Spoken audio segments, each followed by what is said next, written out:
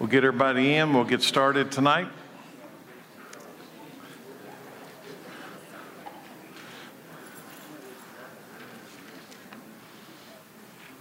Thank you for coming out to Root Session number 4. And let's open in prayer. Father, we thank you for your word. We understand that what we are about to read tonight is your word given through the apostles under the power of the Holy Spirit. It has been preserved through the generations that we might know you, the one true God, and Jesus whom you have sent. We would know about the enemy, the adversary, how to overcome him, and how to not be deceived by his lies.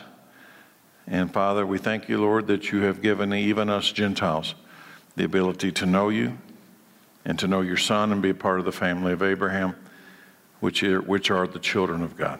So tonight, open our mind to understand the Scripture. We ask this in Jesus' name. Amen. Excuse me, I got a tickle tonight. Tonight we're going to move from God's created order. We have, if you've noticed in the first 3 sessions, he has outlined his created order for men and for women and for the church and for the church government. He's got a way that he plans things to happen. And tonight we're going to delve into the demonic realm. And tonight we're going to see what the Bible says about demons. And are they real? And how do they function? And what does that have to do with the church? We need to be aware of the enemy. Tonight we look at the power and the plan of the adversary of God. It's interesting to me that just looking at the word itself, the word Satan translates adversary. By his very nature, he's the adversary. In other words, you could call him by name Mr. Adversary. That's what his name is. He opposes God.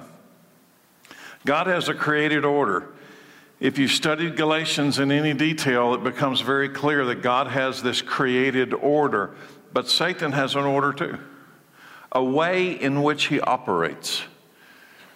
In fact, Satan's created order is to go against God's order, to undo what God has done. What would that look like? And how would it be important for the church to understand the methods of Satan? Then we would not be deceived by them. Chapter 4 opens up Satan's way, how he does things. So as we open up chapter 4, let me say this: the Word of God as revealed by the Holy Spirit. That's what we're looking at, the Word of God as revealed by the Holy Spirit. Verse 1. Now the Holy Spirit tells us clearly that in the last times, some will turn away from the true faith. They will follow deceptive spirits. They're real. And this happens in the last times, and we're going to focus on that in a moment. And these people will follow away from the true faith. It'll look like a faith, but it's a counterfeit faith. They'll turn away from the true faith and they'll follow deceptive spirits. Why? But that's why they're called deceptive. You don't know you're doing it. You're being deceived. They'll follow deceptive spirits and teachings that come from, you want the hair to go on the back of your neck, to stand up? The teachings actually come from demons. They look like they're coming out of people, but they're not coming out of people. There's demonic powers working through the people. They're coming from demons. They're coming from those who have attached themselves to Satan's power. They have teachings. They have ways. They have methods. Verse 2, these people that have been deceived, they are hypocrites. They are liars. And their conscience is deceased or dead. Now, I'll get into that in a moment. The first thing that catches my attention is the last days this will happen. Oh, if I could communicate this to the church, that on the day of Pentecost, something happened. On the day of Pentecost, when the Holy Spirit comes, Jesus' death and his burial and his resurrection has taken place. It's now 50 days later, and something happens. A prophetic time clock begins to tick. The Jews are going to be, at some point, they're going to be dispersed, and God has set them aside. There's a punishment. We've talked about this here in previous weeks. He has set them aside as a people, and the time of the Gentiles has opened up. The church age has begun. But understand something, the church age has a tick-tock. It has an ending. It has a beginning, and it has an ending. And when you read what I'm reading tonight, that in the last days, in the final days, there's going to be demonic spirits. It's in the church age that these demons will operate. They are operating now in the church age. The Holy Spirit, notice the wording in verse 1. The Holy Spirit clearly proclaims them. But do people really believe we're in the countdown to the end? I've always found it interesting that I look at the world events. Just look at the world events from this past week. There's elections in Israel that seem to be deadlocked. Our political system looks like it's nuts. And the world, if you look at Iran and Syria and Russia and go read Ezekiel 38 and 39, I mean, it looks like it's a fulfillment of the Gog and Magog announcement in the book of Ezekiel.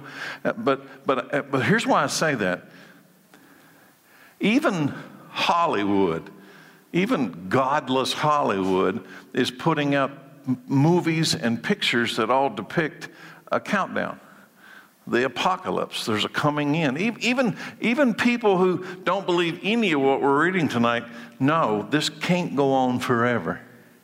Many of them attribute it to climate change. Somehow or another, we'll destroy the climate, and the climate will destroy us. And ignoring what God has said about we're under a time. There can't be last days unless there's a last day. Wouldn't make any sense. So, in Acts chapter 2, this is when it begins, the clock. The church begins. So let's go over to Acts 2, and Peter, through the Holy Spirit, says in the last days, God says, I will pour out my spirit upon all people. Your sons and daughters will prophesy, your young men will see visions, and your old men will dream dreams. Now my focus is, he's announcing that this series of events will happen in the last days. I believe Peter is announcing the last days have just begun. Now, when I say last days, I want you to understand, it's like there's a book, and the book has many chapters, but there will be a last chapter, and in the last chapter, there'll be the last page. Now, I don't know how many pages are in the last chapter, but there will be a last page, and the book will close. He's announcing it. Go to 2 Timothy 3:1. You should know this, Timothy, that in the last days there's going to be very difficult times. Go to Hebrews 1:1. We've talked about this one over and over to understand the power of Scripture. Long ago, God spoke many times in many ways to our ancestors through the prophets. Talking about long ago. We're Old Testament. How did God communicate? But now in these final days, He's going to communicate differently. He has spoken to us through His Son. And God promised everything to the Son as an inheritance, and through the Son He created the universe. One more, 1 Peter 1:20. God chose Him as your ransom long before the world began. But He has now revealed Him to you, Jesus, when? In the last days. There's a countdown. What has the Holy Spirit revealed to us in the last days? Because this letter of Paul to Timothy, we call it 1 Timothy, is written in the last days. So what has the Holy Spirit revealed to us about the last days? Hypocrites will turn away from true faith. So let's start there. Hypocrites will turn away from true faith. So if you're in the room tonight and you didn't think there's any way possible for anyone to turn away from the true faith, I bet you're already struggling with this verse. Because hypocrites are going to turn away from that which once they had held on to. They're going to turn away from a true faith, and you don't turn away to neutral. Everybody listen, you don't turn away to neutrality. You don't turn away from the true faith and find yourself, well, I'm an independent now. I'm not a believer, I'm not an unbeliever, I'm an independent. Well, you're just ignorant. You're not independent. If you're not a believer, you're an unbeliever. And they will follow deceptive spirits. And I mentioned a moment ago, do people who are following deceptive spirits know they're following deceptive spirits? No. That's why they're called deceptive spirits. If you knew this spirit was leading you into the lake of burning sulfur, you'd turn around and go the other way. Teachings of demons. Who are demons? Who are demons? Little green men? Horns, pitchfork, who are demons? Demons are angels who have joined in the rebellion against God. A lot of mystery involving that. I don't have time to get into that tonight, but Satan was perhaps the highest angel at some point. And he started, for some reason, a rebellion. It's way beyond our ability to understand. But he started this rebellion, and many of the angels obviously joined with him. And they are called demons. It is an angelic, demonic realm. They have teachings. Who has the authority? How many times have you heard me say there's only two spirits? Ultimately, there's two powers at work on the earth, spiritual powers, the Holy Spirit and the unholy spirit. These demons are operating under the authority of Satan, who is the unholy spirit, but there is a Holy Spirit operating under the authority of God. But there's only two sources of this authority. Yes, there is a Holy Spirit that reveals truth. Notice when Jesus himself describes the work of the Holy Spirit, how does he describe it? He is the revealer of truth. So if you're getting your supply of information from the Holy Spirit, you can count on the fact that it's truth. But yes, there is an unholy spirit that hates that same truth. Jesus says he hates the truth. He is a liar and the father of lies. He's been a liar since the beginning. He's a murderer since the beginning. Murderer from the beginning. Who'd he murder? How do you think Adam and Eve died? He murdered them. In essence, let's make it simple. How did Adam and Eve die? A deceiving spirit brought their death. It's the same as murder. He did it. Absent him, would they have died? No. But they died because of him. That tells you how he operates. These unholy spirits will deceive believers. I want that to sink in for a moment. Do you know why it's important for you to be in a Bible study? Do you know why it's important for you to understand what the Bible really says, rather than letting some deceptive spirit tell you what it says? These unholy spirits, these teachings of demons will deceive believers and turn them into hypocrites, killing their conscience. Killing their conscience. Let me prove it to you. Church in America, in an American church, there are many American churches that outright support abortion. Their consciences are dead. The conscience has been murdered. How in the world can you follow Christ and support the killing of the unborn? Sacrificing babies on the altar of convenience and celebrating that.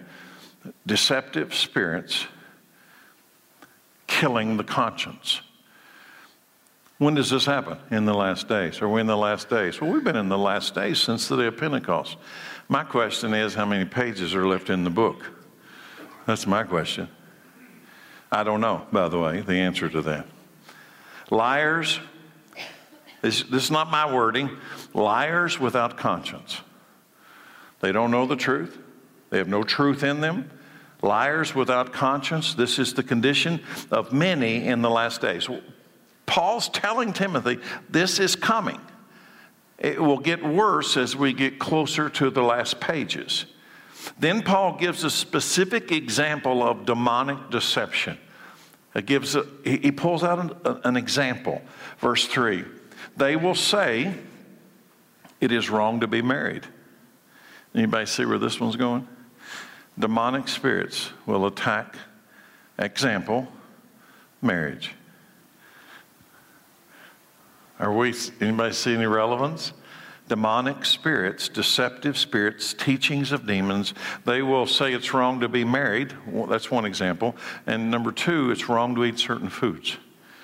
But God created those foods to be eaten with thanks by faithful people who know the truth. Interesting two examples. Wrong to be married and wrong to eat certain foods. It's almost an interesting two examples. At least to me, it's interesting. The New American Standard says, which is way more literal word-by-word translation, says, the deceptive spirit will forbid marriage. Think about our modern culture and marriage today. And I want you to think about all of this in context of the first three sessions we've done in Galatians. God establishes a created order. Men, women, church. What's being attacked in chapter 4? Marriage. See, the foundation of the church is actually the family. The family is the church. It's the children of God. There's a created order. So Satan is a deceiver, so he attacks the very foundation of God's order. And in this case, he attacks marriage. So in Hebrews 13:4, the truth says this: give honor to marriage. But deceptive spirits say, dishonor marriage. Forbid marriage. We don't need marriage. And let me ask you a question. In the modern American church, how many people are at Nineveh on Sunday who are living together outside of marriage? No, I'm not going to be silent about it. How many are going to live together outside of marriage? It's prevalent in the church. Are there deceptive spirits?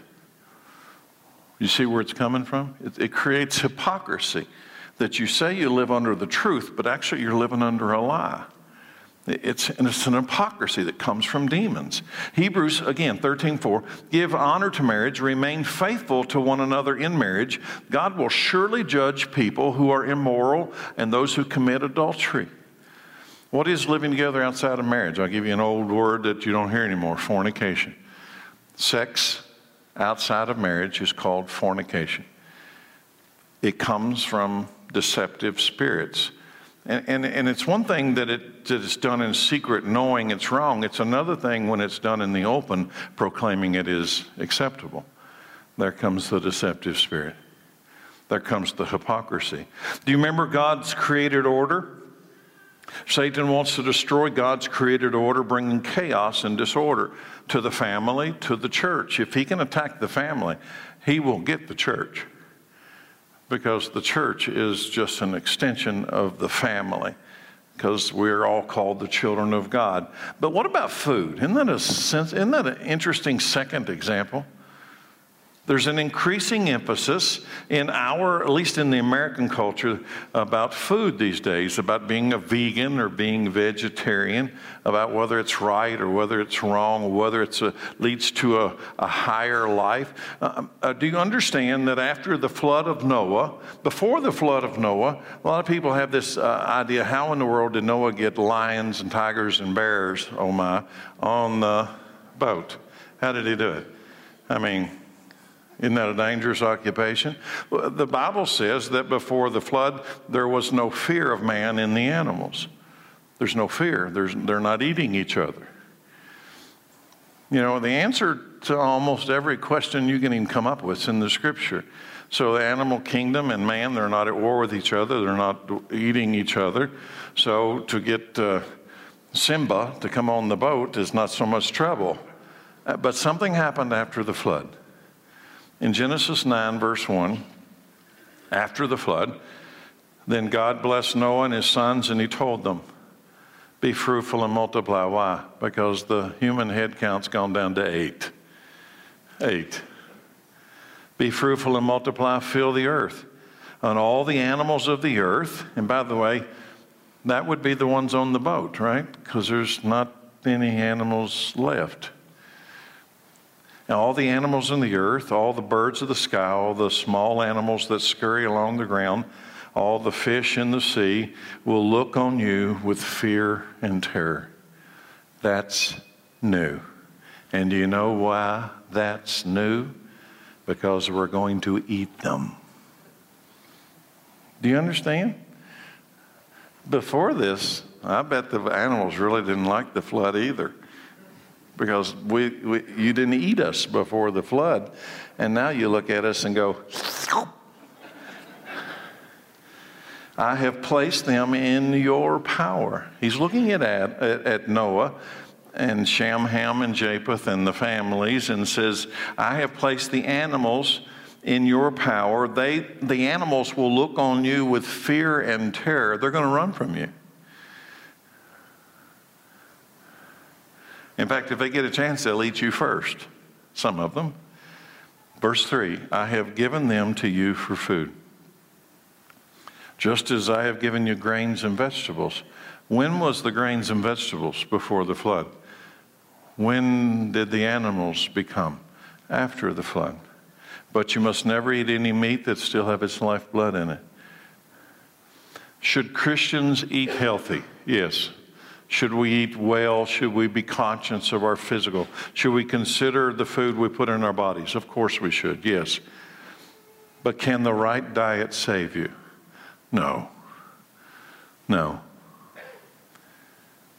You see, it's important that we understand that many of the movements on this physical side is an idea that somehow you're going to extend your life. Well, maybe you will. If you eat all vegetables and you live another 6 months, I'll tell you, I'll take a chance. I'll take a chance. 1 Corinthians 6:12, okay? Well, after all, if I die, I'm going to go to be with the Lord. So, okay. 1 Corinthians 6:12. You say, I'm allowed to do anything? There's freedom in Christ, right? That's where Paul's saying. You say, I'm allowed to do anything, but not everything is good for you. And even though I'm allowed to do anything, I must not become a slave to anything. You say food was made for the stomach and stomach for food. This is true. Here comes a mystery. Get ready. This is true. What's true? Food was made for the stomach for food. In other words, God created this digestive system. He created the foods that are going to go into the digestive system of man. Then he says, this is true, though someday God will do away with both of them, food and stomachs. But you can't say that our bodies were made for sexual immorality. In other words, God made food, God made stomach, he made a process, but he never made anything about us for sexual immorality. Everything he made us to be would be confined to a marriage. Sexuality was always, by God's design, created for a marriage. He contrasts that to a stomach and food, and then he says this, but you can't say that our bodies were made for sexual immorality. They were made for the Lord, and the Lord cares about our bodies, our physical bodies, and God will raise us from the dead by his power, just as he raised the Lord from the dead. Our resurrected body. This brings up, that sentence, that little paragraph brings up a question about our resurrected body. What will it be like regarding digestive systems? And the reason I say that, someday God will do away with both of them. Food for the stomach, stomach for food. What will it be like? I don't know. We'll wait and see. They do eat in resurrected bodies, okay? Jesus ate fish in a resurrected body. So something's going to be different in this resurrected body. Notice verse 14. Notice verse 14. It's easy to get caught up on the other ones and just read over it. God will raise us from the dead. So you're going to get a new body. You're going to be raised from the dead. And there's something about this resurrected body that the food for the stomach and the stomach for food, he's going to do away with both of them. I believe that's a reference to he's going to do away with the way they work now. Something's going to be different. What that is, I don't know. So what about food, marriage? What about the truth? Go to verse 4. Since everything God created is good, And the attack of demons was what? On family, on marriage, and food. Since everything God created is good, we should not reject any of it. What? And what's the two illustrations? Marriage and food. The freedom to eat the food that God gave you if you eat it with the right heart. We should not reject any of it, but receive it with thanks. For we know it is made acceptable by the word of God and prayer. And I want to focus on this for a moment. What makes both of those acceptable according to this verse? Marriage, demons say don't do it, forbid it. Food, don't eat it, don't eat certain types of it. But both of them, God's truth says they're both made acceptable by the word of God and prayer. What would that look like? What would that look like? Why did Jesus pray before they ate? Why did he give thanks before they ate? It's made acceptable in God's sight and to human consumption, food, because you receive it with thanks and prayer. That's why we pray when we eat. And that's why a marriage is made acceptable by prayer. Because the covenant, when we do a marriage at the church, we do a marriage covenant in the presence of God. And it's made acceptable because of prayer. Jesus blessed the food before he ate it, before they ate it, and he acknowledged it as a gift from God. Remember when he multiplied the bread and the fish, he stopped and he gave thanks to God. In other words, he's making it acceptable. Anything you eat in that regard would be acceptable because you received it with thanks and gave glory to God as the source. Now back to Paul's instruction to Timothy about this spiritual battle. Verse 6. If you explain these things to the brothers and sisters, you will be a worthy servant of Christ, Jesus, one who is nourished by the message of faith. Now, we just got through talking about food, and now the illustration is that there's a way to be nourished by the message of faith. And the good teaching you have followed, to be nourished, to eat, to partake of a message of faith, to consume. You remember in the Old Testament, there are several examples. Some I believe in Revelation as well, kind of going off the cuff, where he says, I took the word of God on the scroll and I ate it, and it was sweet and it became bitter. But what were they taking inside them? The word. They were being nourished by the word. And notice what he says here. He says, one who is nourished, if you share these things or explain these things with your brothers and sisters, you'll be a worthy servant of Christ, one who is nourished by the message of faith and good teaching. You're like in the Old Testament where they would take the scroll that had the word, and it was symbolic. They were actually taking the scroll inside of them, eating the word so that they're nourished by the word. Verse 7. Do not waste time arguing over godless ideas and old wives' tales. Instead, train yourself to be godly. Physical training is good, but training for godliness is much better, promising benefits in this life and in the life to come. This is a trustworthy saying, and everyone should accept it. This is why we work hard and continue to struggle, for our hope is in the living God, who is the Savior of all people, and particularly for all believers. Nourished by faith and good teaching. That's the diet we need most. Do you remember the example? Jesus goes and he has this conversation with a Samaritan woman, and he starts going through all this with her about if you only knew who I was, I'd give you living water. But at the end, she runs into town, leaves her water jar, and she goes into town and says, come and meet the man who knows everything I ever did. You got to meet this guy. Is he the Messiah? Well, when she goes into town, the disciples have gone to get some lunch, and they brought it back to Jesus, who's by himself now at the well. And they said they tried to get him to eat something. And what's he say? You may remember. He says, I have food to eat that none of you know anything about. What's he eating? My food is to do the work, the will of my Father. There's a supernatural strength that comes from partaking the work of the Father. He made your physical body. He can strengthen your physical body by eating, partaking his will. Jesus hadn't taken physical food in that case, but he wasn't hungry. He had been satisfied physically by completing the work of the Father. Interesting. Don't get distracted. Don't get caught up in meaningless arguments. Let me stop for a moment on that one. I'm going to tell you, that is so important to me personally.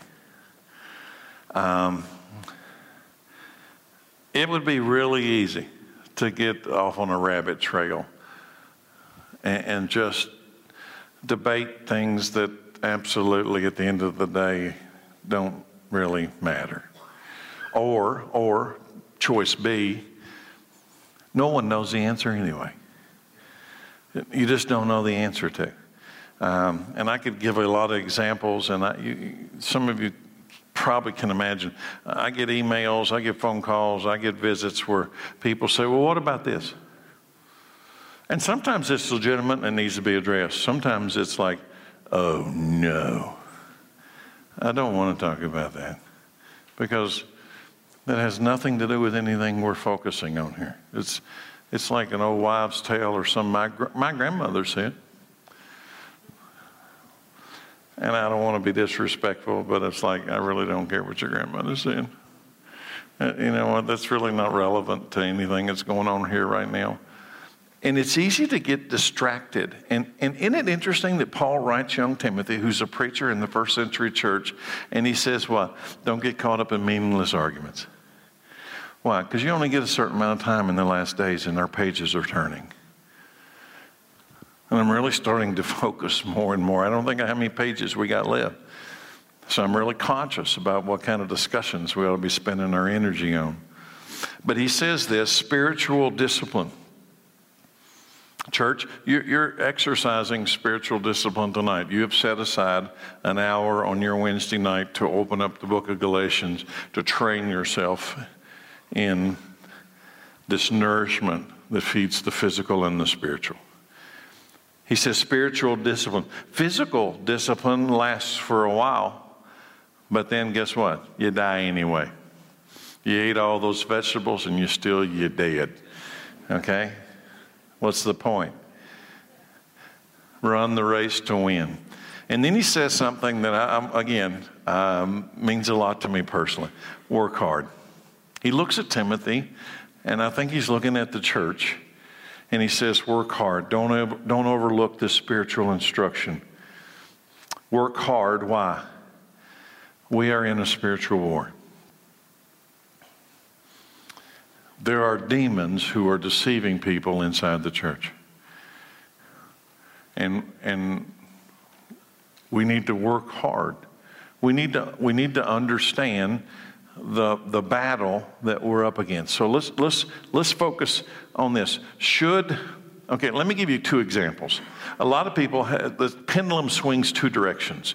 One is the idea that I work myself to a frenzy and I'm a physical and mental mess because all I ever do is try to work my way into the kingdom of heaven. That's the pendulum going too far one way.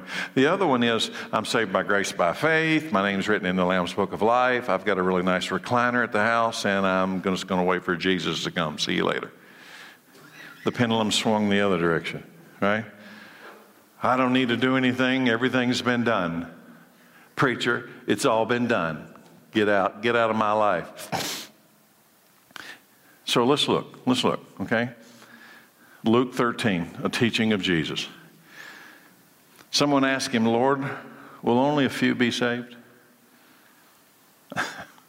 Does anybody in the room want to know the answer to this one? Okay, it's not 601,728 to 2, okay? It's not just 2, Let me say it again. So he says, work hard. Why does he say that? Work hard to enter the narrow door of God's kingdom. For many will try, but they will fail. When the master of the house has locked the door, it'll be too late. You will stand outside knocking and pleading, Lord, open the door for us. But he will say, I don't know you or where you come from. Then you will say, but we ate and drank with you, and you taught in our streets. And he will reply, I tell you, I don't know you or where you came from or come from. Get away from me, all you who do evil. You know what every bit of that began with? 2 words. Work hard to enter through a narrow gate. I didn't say it, so don't give me that funny look. He said it. Work hard. You're not saved because you work hard. You work hard because you're saved. And Jesus said this, my Father is always at work, and I too am now working. And if he's working and he lives inside of me, I'm working. Okay, is there a time to rest? Yeah, there's a time to rest. There's a time to work. There's a time for us to labor. Let's go to Matthew 25:26. Jesus is telling a parable. And he says, but the master replied, you wicked, lazy servant. He's calling the guy lazy. There was a guy who had 10, a guy who had 5, and a guy who had 1. And the guy who ends up with 1, he doesn't do anything with it, right? And Jesus' response to the guy who has 1 and did nothing. And by the way, it's referred to commonly as a parable of the talents, which was a source of money, but it's not about money. Everybody in the room wants you to understand something. Everybody in here, there's probably some 5 people in here that you got a whole bunch. That in this parable, one guy got 5 talents. All right. In other words, he loaded you up, each according to his ability. And another one, maybe he gets 3 talents, another one gets 2 talents, but there's nobody that got 0. If you're breathing air, you got 1. If you're alive today, you got 1 at least. What are you doing with that which you got? So let's read. Because in the end of the story, they're all called in front of the master to give an account with what they have done with what they had received, whether it's 5 or 4 or 3 or 2 or 1. But the guy who had 1 did nothing. You wicked, lazy servant, if you knew I harvested crops I didn't plant and gathered crops I didn't cultivate, why didn't you deposit my money in the bank? At least I could have gotten some interest on it. And then he ordered, what's at stake here? Take the money from this servant and give it to the one who had 10 bags of silver. To those who use well what they are given, even more will be given, and they will have an abundance. But those who do nothing,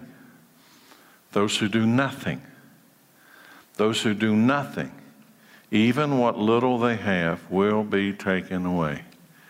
Now throw this useless servant into the outer darkness where there be weeping and gnashing of teeth. Work hard. One of my favorite sayings, I was watching John Hagee one day, and he said, nothing in your life's going to work until you do.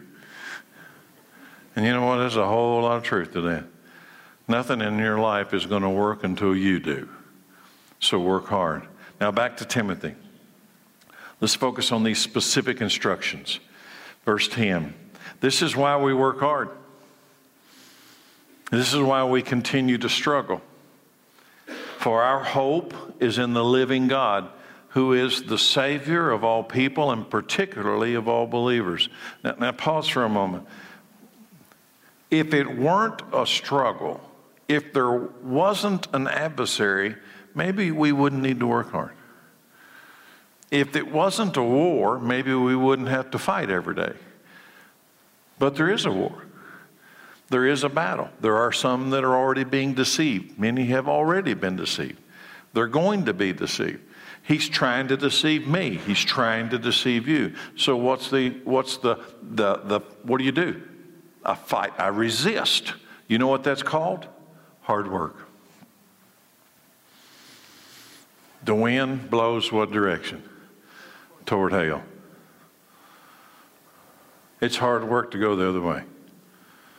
A picture, you ever see these hurricanes when they're coming into the coast, and the news always does the same thing. I think it's the same picture that is showing it over and over. They always show this 6-lane superhighway, and 3 lanes on one side are all full, and the other lanes going toward the coast are always empty. I see this as Christianity. There's this lanes that are really wide, and they're all leading away from God. And there's this narrow lane that goes toward God, and only a few people are on that road. That's not my analogy. That's his analogy. That's why he said, work hard to enter the narrow door. Is there something wrong with the door? No, there's nothing wrong with the door. You know what's wrong? It's hard work. You got to stand against the resistance, against the flow. The flow's all going the other way. You got to be different to go toward God. It doesn't come natural. It's unnatural. Why? Because I have a sin nature. My sin nature wants to join the crowd and walk away from God under the deception that somehow or another walking away from God will give me life. It won't. Verse 11. Teach these things and insist that everyone learn them. What things? Here you go. You know what we're doing tonight? That verse. I'm doing verse 11. Teach these things and insist everyone learn them.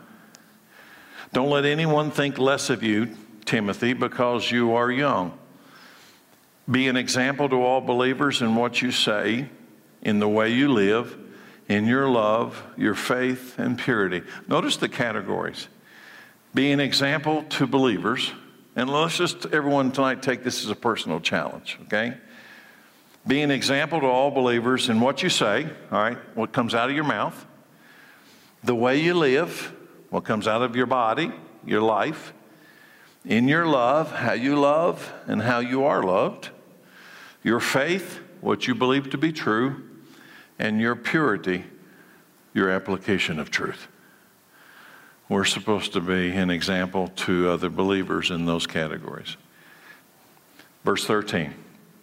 Until I get there, do something. Oh, I love this part. Until I get there, Timothy, focus on reading the scriptures to the church. Wow. What? That's it. Just nourish them with what?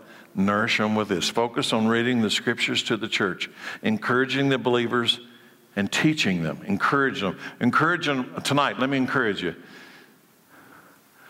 Stand strong. On what? On this. Work hard, knowing it will be a continuous struggle. Teach these things. What? The teachings of the Apostle Paul, the apostolic teachings, the New Testament, Genesis to Revelation. Focus on that. But understanding that you'll never understand Genesis, you'll never understand Matthew to Revelation until you understand the Old Testament. Don't let anyone look down on youth. Lead by example, not just words. Will and I were having a conversation this afternoon. You know, one of the most famous, one of my heroes of Old Testament kings, you know who he is? Josiah. You know why? He became a king when he was just a little boy. And yet the Bible says that when he came of age, they were renovating the Jewish temple and they found a book. It's almost laughable. The Jewish people found a book. They found the Torah. They found the Pentateuch. They found the Bible. And they read it. And when they read it in front of King Josiah, he tore his clothes. When they read it in front of King Josiah, he tore his clothes. And he went outside and he called all Israel together and he started reading. He ordered that they read this book aloud to all the people. And after they read this book aloud to all the people, he went out and he tore down all the pagan shrines. And there's something at the end of Josiah's life. At the end of his life, right before he dies, it says that Josiah celebrated the Passover. And he celebrated the Passover in such a way that nobody since the time of Samuel had ever celebrated the Passover like King Josiah. He celebrated the Passover. I mean, this guy was a young king, and what changed his life? They found a book. They found a book. And they read the book to him, and everything, and not just his life changed, everything in his circle changed. Everything in his whole circle. His circle happened to be, he's king, so he's got a big circle. So everything in his circle changed. Does that have application for us in this room? Because I found a book too. Same book. Same book. I've had people tell me, not so much lately, actually. I've had people tell me, you use too much scripture in your sermons. You think I'm making this up? That's one of the nicer things I've had some people tell me. You use too much scripture in your sermons. And to which I've kind of gotten in the habit of just, I got a canned answer. Who really cares what I say? But if I read to you what God says, that's a different story, right? Finally, the issue of spiritual gifts. Verse 14. Do not neglect the spiritual gift you received through the prophecy spoken over you when the elders of the church laid their hands on you. Let me read it again, just in case you're thinking this only applies to Timothy. Do not neglect the spiritual gifts. Remember I said a minute ago, there was one guy, he got 10, another guy probably got a 4, another guy got a 3, another guy got a 2, another guy got a 1. But nobody got a 0. Nobody got a 0, each according to his ability. Do not neglect the spiritual gift that you received through the prophecy spoken over you when the elders of the church laid their hands on you. Did anybody in the room get a spiritual gift? Yeah, you did. Everybody. The church is the body of Christ. So I want you to look at a physical body. The head of the body of Christ is Jesus. There's no competition. The head is Jesus. But the body has many parts, right? You got fingers and toes, and you got all these different functions, and the mouth and ears and eyes and all these parts. But the head that makes everything function in unity and concert to create this symphony, right? That's what he's doing, a symphony, putting all the pieces together. He's the conductor. God assembles the body and puts all the pieces in the proper place. And let me illustrate that by Nineveh Christian Church. Everybody in Nineveh Christian Church is here because God put you here. I didn't put you here. I don't have a clue how to put you here. He puts people here. And it's a pretty interesting group, too. I tell people outside of our church that this is a melting pot church. There's people here from every denomination. There's people here from every background. There's Catholic, there's Protestant, there's Baptist, there's Presbyterian, there's Methodist, there's whatever. There's every flavor. We're everything thrown into one pot. And he has assembled this church under the head, which is not me. It's not our elders. The head's Jesus Christ. And everybody needs, this is personal, everybody needs to take your place in the body. And I've told you over the years, the number one question of all the years, 25 years I've been doing this, the number one question I get in ministry is this: how can I know what God wants me to do with my life? I can't answer that for you. I can't do it. Quit putting pressure on me, asking me the question. That's for you to figure out. That's for you. Just surrender yourself day by day and see where he takes you. Surrender yourself each day and see what he does with you. And here's the reason I go through all that. Colossians 1:18. Christ is also the head of the church, which is his body. You're connected to him. He's the head. You're his body. He is the beginning, the supreme over all who rise from the dead. So he is first in everything. There's the first rule of the church. He's the head. He's first in everything. But let's go to Acts 2:46. They worship together at the temple each day. This is when the church is first getting started. They worshiped together at the temple each day, met in homes for the Lord's Supper, and shared their meals with great joy and generosity.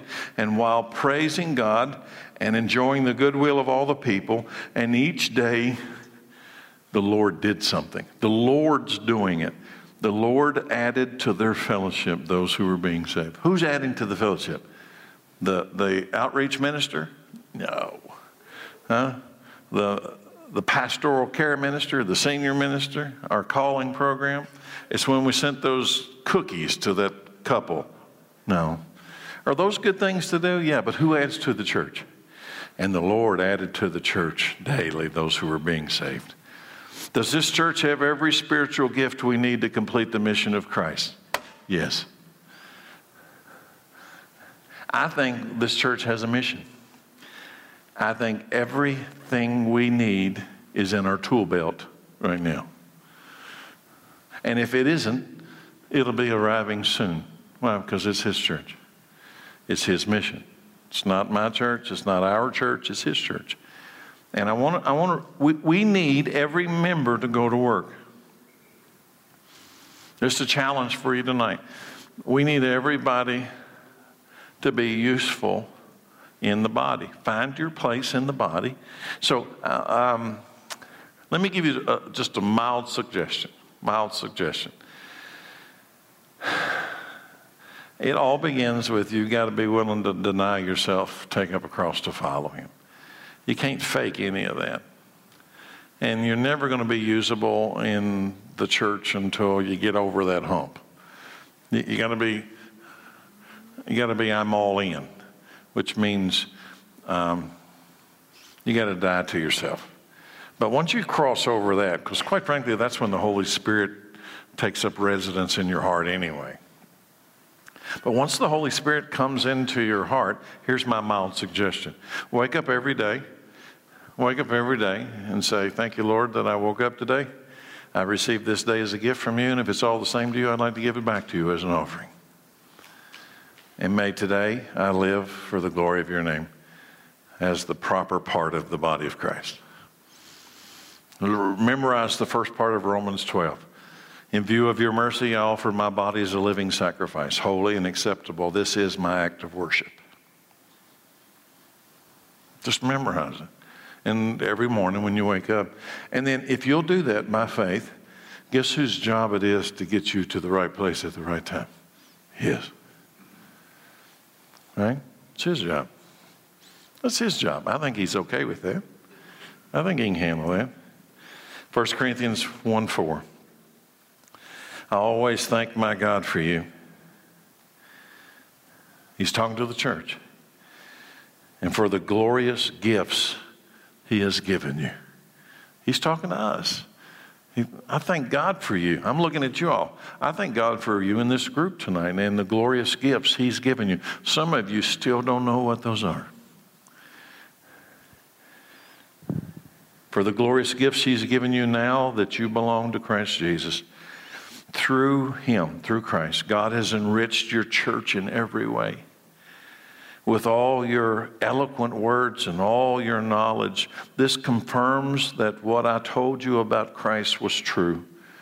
Now you have every spiritual gift you need as you eagerly wait for the return of our Lord Jesus Christ. Is this incredible? That's worthy to put on a poster on the wall, right?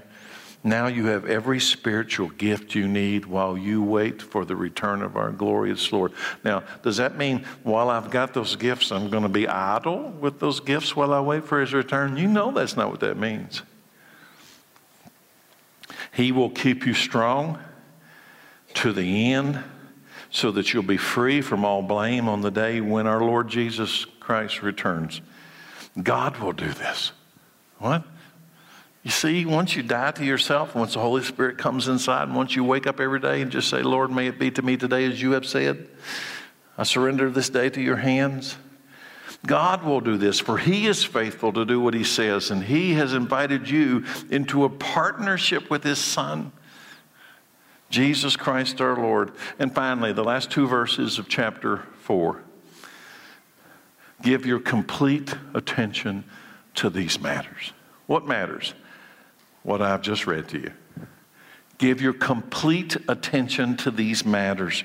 Throw yourself into your task. Work hard. Throw yourself into this stuff so that everyone will see your progress. Keep a close watch on how you live. Why? Because there's deceptive spirits and demons out there. Keep a close watch on how you live and on your teaching. Stay true to what is right for the sake of your own salvation and the salvation of those who hear you. Throw yourself into the mission of Christ in your life. We have everything we need in this church to complete the mission of Christ corporately, as one body, and individually as parts of the body. Don't wait for him to do something. We got today, okay? Keep a close watch on your life and your teaching. Stay true to the word of salvation for you and for those around you. Why? Because we live in the last days and Jesus is coming soon. Right? I told y'all a few weeks ago that I got marked on my calendar in big letters. The 30th of September is the Feast of Trumpets. I'm not telling you Jesus is coming on the Feast of Trumpets. I'm just saying, I hope he does. And if he were to come on the Feast of Trumpets, if the trumpet sounding as he comes to fulfill that Jewish feast, the first feast of the fall, are you ready?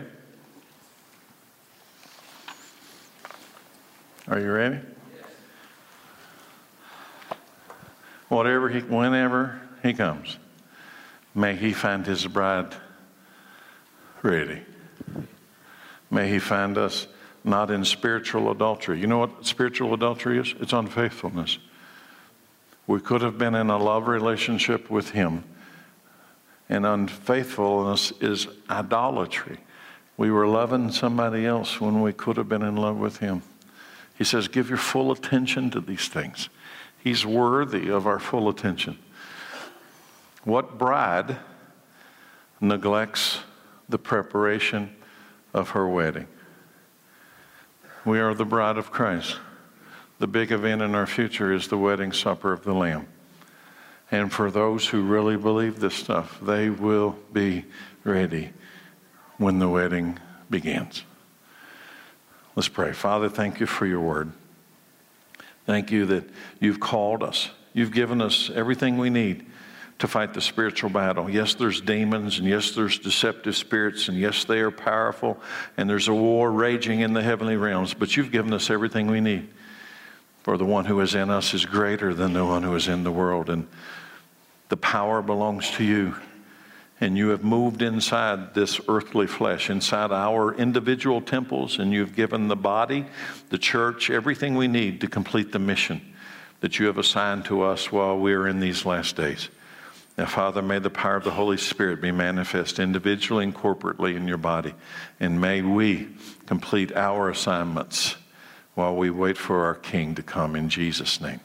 And amen. Thank you all for being here tonight.